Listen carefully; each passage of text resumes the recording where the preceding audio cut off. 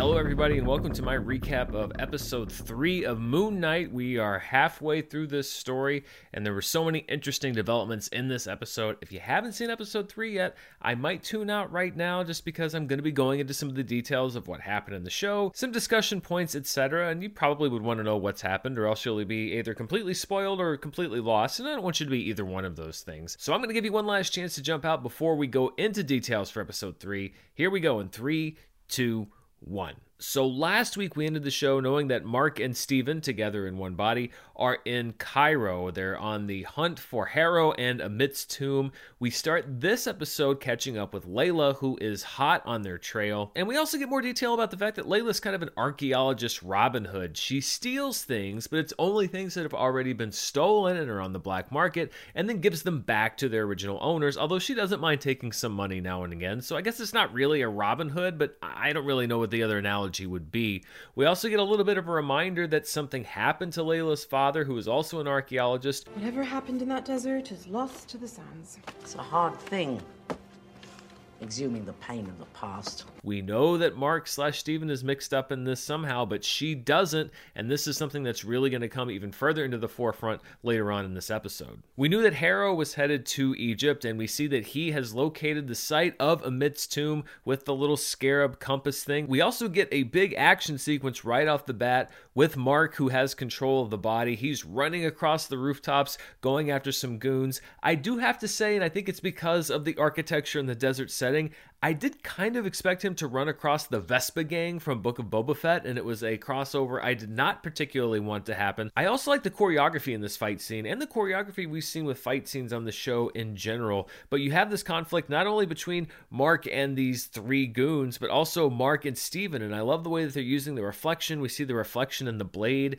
in this scene, but this idea that they are constantly in conflict with each other, and how it manifests in their relationship as it continues to grow, because even though we're only seeing one Oscar Isaac, he's doing a great job, at least as far as I'm concerned, at making me believe that there are two different personalities inside this one body. But are there more? Because we see this conflict between Mark and Steven, and then somebody else takes over the body. Mark says it's not him, Steven says it's not him. The assumption is maybe it's Khonshu, but we haven't seen Khonshu take over the body yet. You're the one going on a killing spree.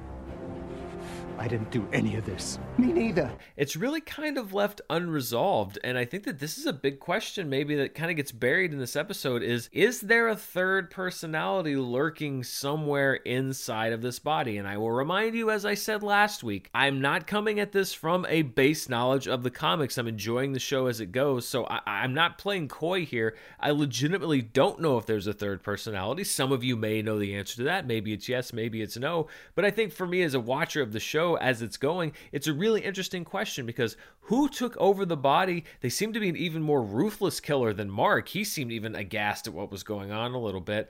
Is this setting up even more conflict? Is there a third person lurking deep down in the recesses of this brain somewhere? I also have to say, it's kind of a boss move from this last goon standing, who's being held over this cliff, to just like cut the rope and just fall. Praise Amit.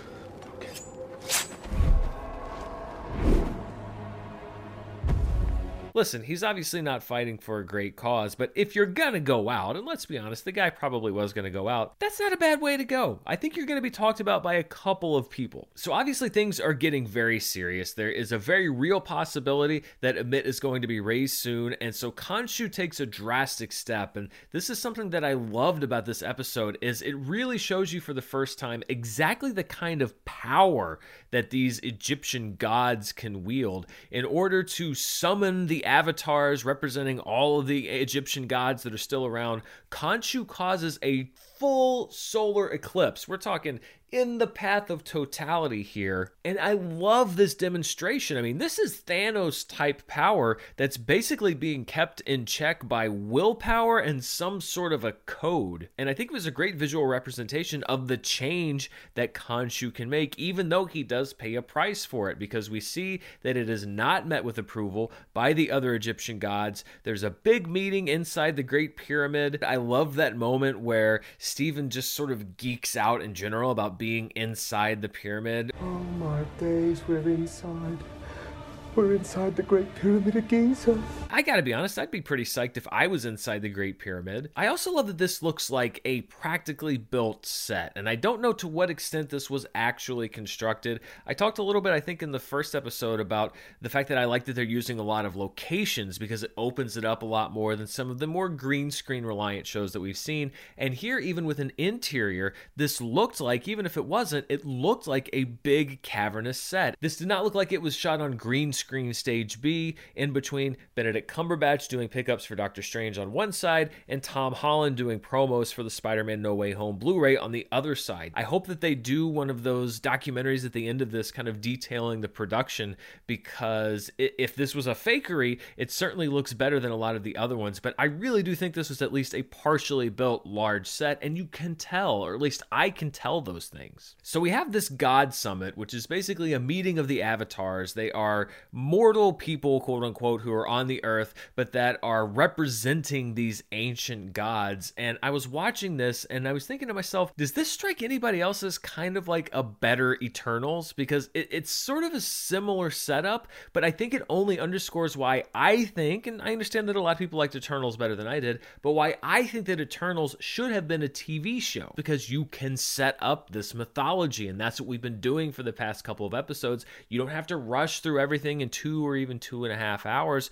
I liked this concept, this idea that we have these gods. Obviously with Harrow, he was at one point an avatar for Khonshu, and he's not anymore, and he's dealing with the ramifications of that. Giving this concept time to breathe and really get developed, I'm digging it in a way that I didn't really dig the concept behind Eternals. So as if Oscar Isaac's job wasn't hard enough, he now has to play Khonshu speaking through Mark, speaking through him, which could have been really ridiculous and kind of gets close to that line, but again, because it's Oscar Isaac, I think that he really sells it. Do you not seek to release Amit from her tomb? And it introduces another interesting concept I like, which is when the gods basically say, we didn't abandon humanity, humanity abandoned us. I was banished for not abandoning humanity unlike the rest of you. We have not abandoned humanity.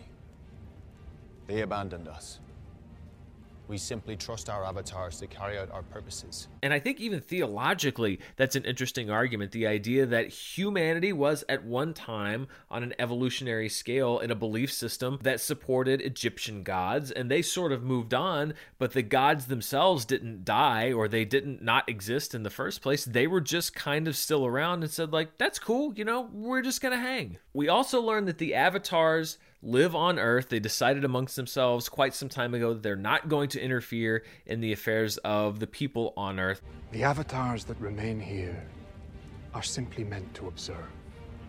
We decided long ago we did not wish to meddle in the affairs of man. But that kind of leads me to a different question, which is just how many groups of Watchers do we have in the MCU? Because we have the Watcher, who watches all of the different multiverses, and we have Eternals, who were also here on Earth, who were watching over things but didn't interfere. And now we have the Egyptian gods, who have also been here for thousands of years, watching but didn't interfere. Like, do they get together? Do they get together and have, like, barbecues? Is humanity like their 90-day fiance? Are they like me and Mara, where they just get together every week and sit on a couch and just watch the train wreck unfold? Because let's be honest, we are kind of a train wreck. I guess basically what I'm saying is that humanity is the Watcher's hot mess reality TV, and we have the latest episode where Harrow comes in to defend himself now that everybody's been summoned against these charges that he's trying to raise Amit. And I have seen enough episodes of Cops to know what Harrow's strategy is here, which is that he plays it super cool, super chill. I was in the desert, but if visiting the sands were a crime, the line of sinners would be longer than the Nile. He was just hanging out on the porch, man. He was just enjoying a beer. I don't know. This guy, man, I like this guy, but obviously there's something going on with him. It brings me no pleasure to tell you that this is a deeply troubled man. I know what this strategy is, and quite frankly, it works more often than it should, and it works in this case. Harrow gets off the hook because the gods are basically like, this guy didn't do anything wrong. You've obviously got some things going on in your life. Let's all just move on. And by the way, don't pull any of this stuff again, or we're going to have to get really angry here. So Harrow walks, and it looks like Mark may be kind of out of luck because he still doesn't know where to find Amit's tomb when one of the gods pulls him aside and says, hey, you know what? there's this sarcophagus by a guy named Sinfu who actually knew where it was, and if you can find it, you can probably get some clues. Unfortunately, it's on the black market. If only we had a character in the show who specialized in Egyptian artifacts that were on the black market. Oh wait, we do. It's Layla, and she shows up just in time to help Mark find the sarcophagus and get the clues to Amit's tomb. I don't know if you've heard this term before. I'm going to clean it up a little bit so I don't get demonetized, but the term is FU money, which is basically the amount of money that you have as a person where you can just say, basically, F you. If you ever wanted to know the definition of the term FU money, I think the answer is dealing in trafficked Egyptian artifacts at an island party where you're also staging an amateur jousting competition. Because that's where we find Anton. He deals with black market stuff, so he knows Layla, and he has Sinfu's sarcophagus at his island party lair. I think that rule number 1 of pretending like you're not trying to do something sneaky with a mummy is to not get caught poking around the mummy that you're there to see. Obviously, this is a very obscure rule, but an important rule nonetheless, especially if you plan to do a lot of mummy sneaking. By the way, as a side note, because it's 5:30 in the morning and I'm extremely punchy, when I was going through the internet trying to find that little "the more you know" tag, I also found a PSA from the early 1990s that is extremely entertaining considering the events of the past few weeks. Somebody steps up to you and they tell you they want to rumble. All right, now just stop for a second. Before you lose your head, get all crazy and toss your hands up, just think. The person that uses their head can always defeat the person that's just trying to use their hands. Now remember that. Oh, that is just... So Mark, with Steven's help, was not paying attention to rule number 1, and he gets busted trying to extract some clues from the sarcophagus, and to make things worse, Harrow shows up and nearly drops the dime about Mark's whole involvement with Layla's father's death. Your husband doesn't tell you the truth. And Mark, you don't tell her because you know that if you do, she'll see you exactly as you see yourself.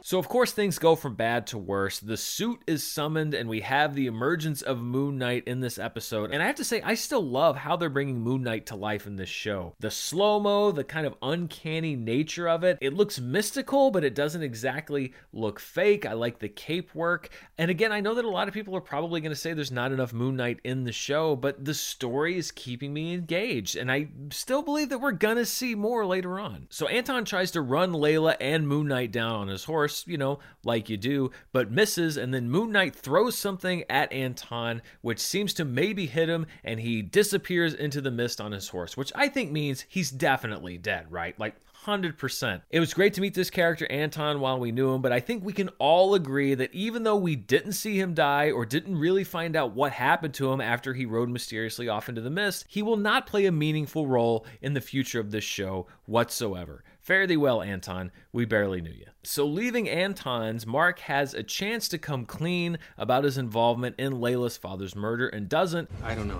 He's just trying to mess with you, He's trying to get in your mind. He's got this idea that he can see true nature of people. Some baloney like that. Which leads to rule number 2, which is that if you have a chance to come clean about your involvement in your wife's father's murder, you should do it at the earliest possible opportunity. Again, this is a very narrow rule, but if you find yourself in that situation, I really do think that it's invaluable.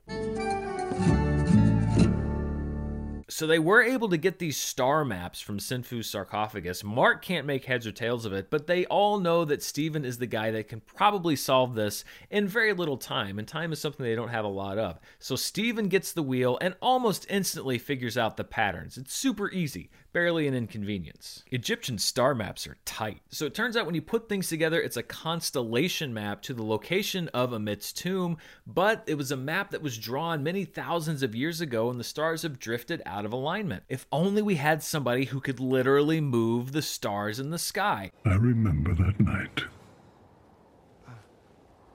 I remember every night. Well, it turns out it's Khonshu, but he's on very thin ice with the gods. He knows what the consequences of his actions are going to be, but at the same time, they cannot risk Harrow getting to Amit first. So we have Steven as Mr. Knight, and we also have Khonshu literally moving the stars in the sky. I loved this visual. Again, this idea of things moving and basically moving so fast that they're like discs in the air. And again, when you think about it from a civilian perspective, if we saw that in the sky, we'd probably be pretty freaked out. But keep in mind, this is a society that just saw half of everybody on the planet disappear and then reappear 5 years later, so it probably takes a little bit more than a strange light show to get you all worked up in the head. So the stars are moved accurately, they're able to get a lock on Amit's tomb, but the damage is done when it comes to Khonshu. The gods have decided that they've had enough, and they decide to lock him into a stone statue, and I promise you that these are probably already on sale from the Walt Disney Company. So great for the show's merchandising, but not great for Mark and Steven, because without Khonshu, that means no more suit, no more Moon Knight, no more power, no more invincibility. The show ends with Harrow in the Great Pyramid, sort of bemoaning that this has happened to Khonshu with the other avatars, and then he has the best scene of an actor talking to a rock since Vin Diesel in The Fate of the Furious. Some really great acting from Ethan Hawke here, where Harrow's basically expressing his regret for carrying out all of Khonshu's wishes. I enjoyed dealing out pain on your behalf. That is the greatest sin I carry. But also gratitude, because his pain over this has led him to where he's going to be. Had you not broken me so completely, I might never have known the value of healing. And then that final twist of the knife, which is basically, whatever happens next, guess what? It's on you, big man. Your torment forged me. I owe my victory to you.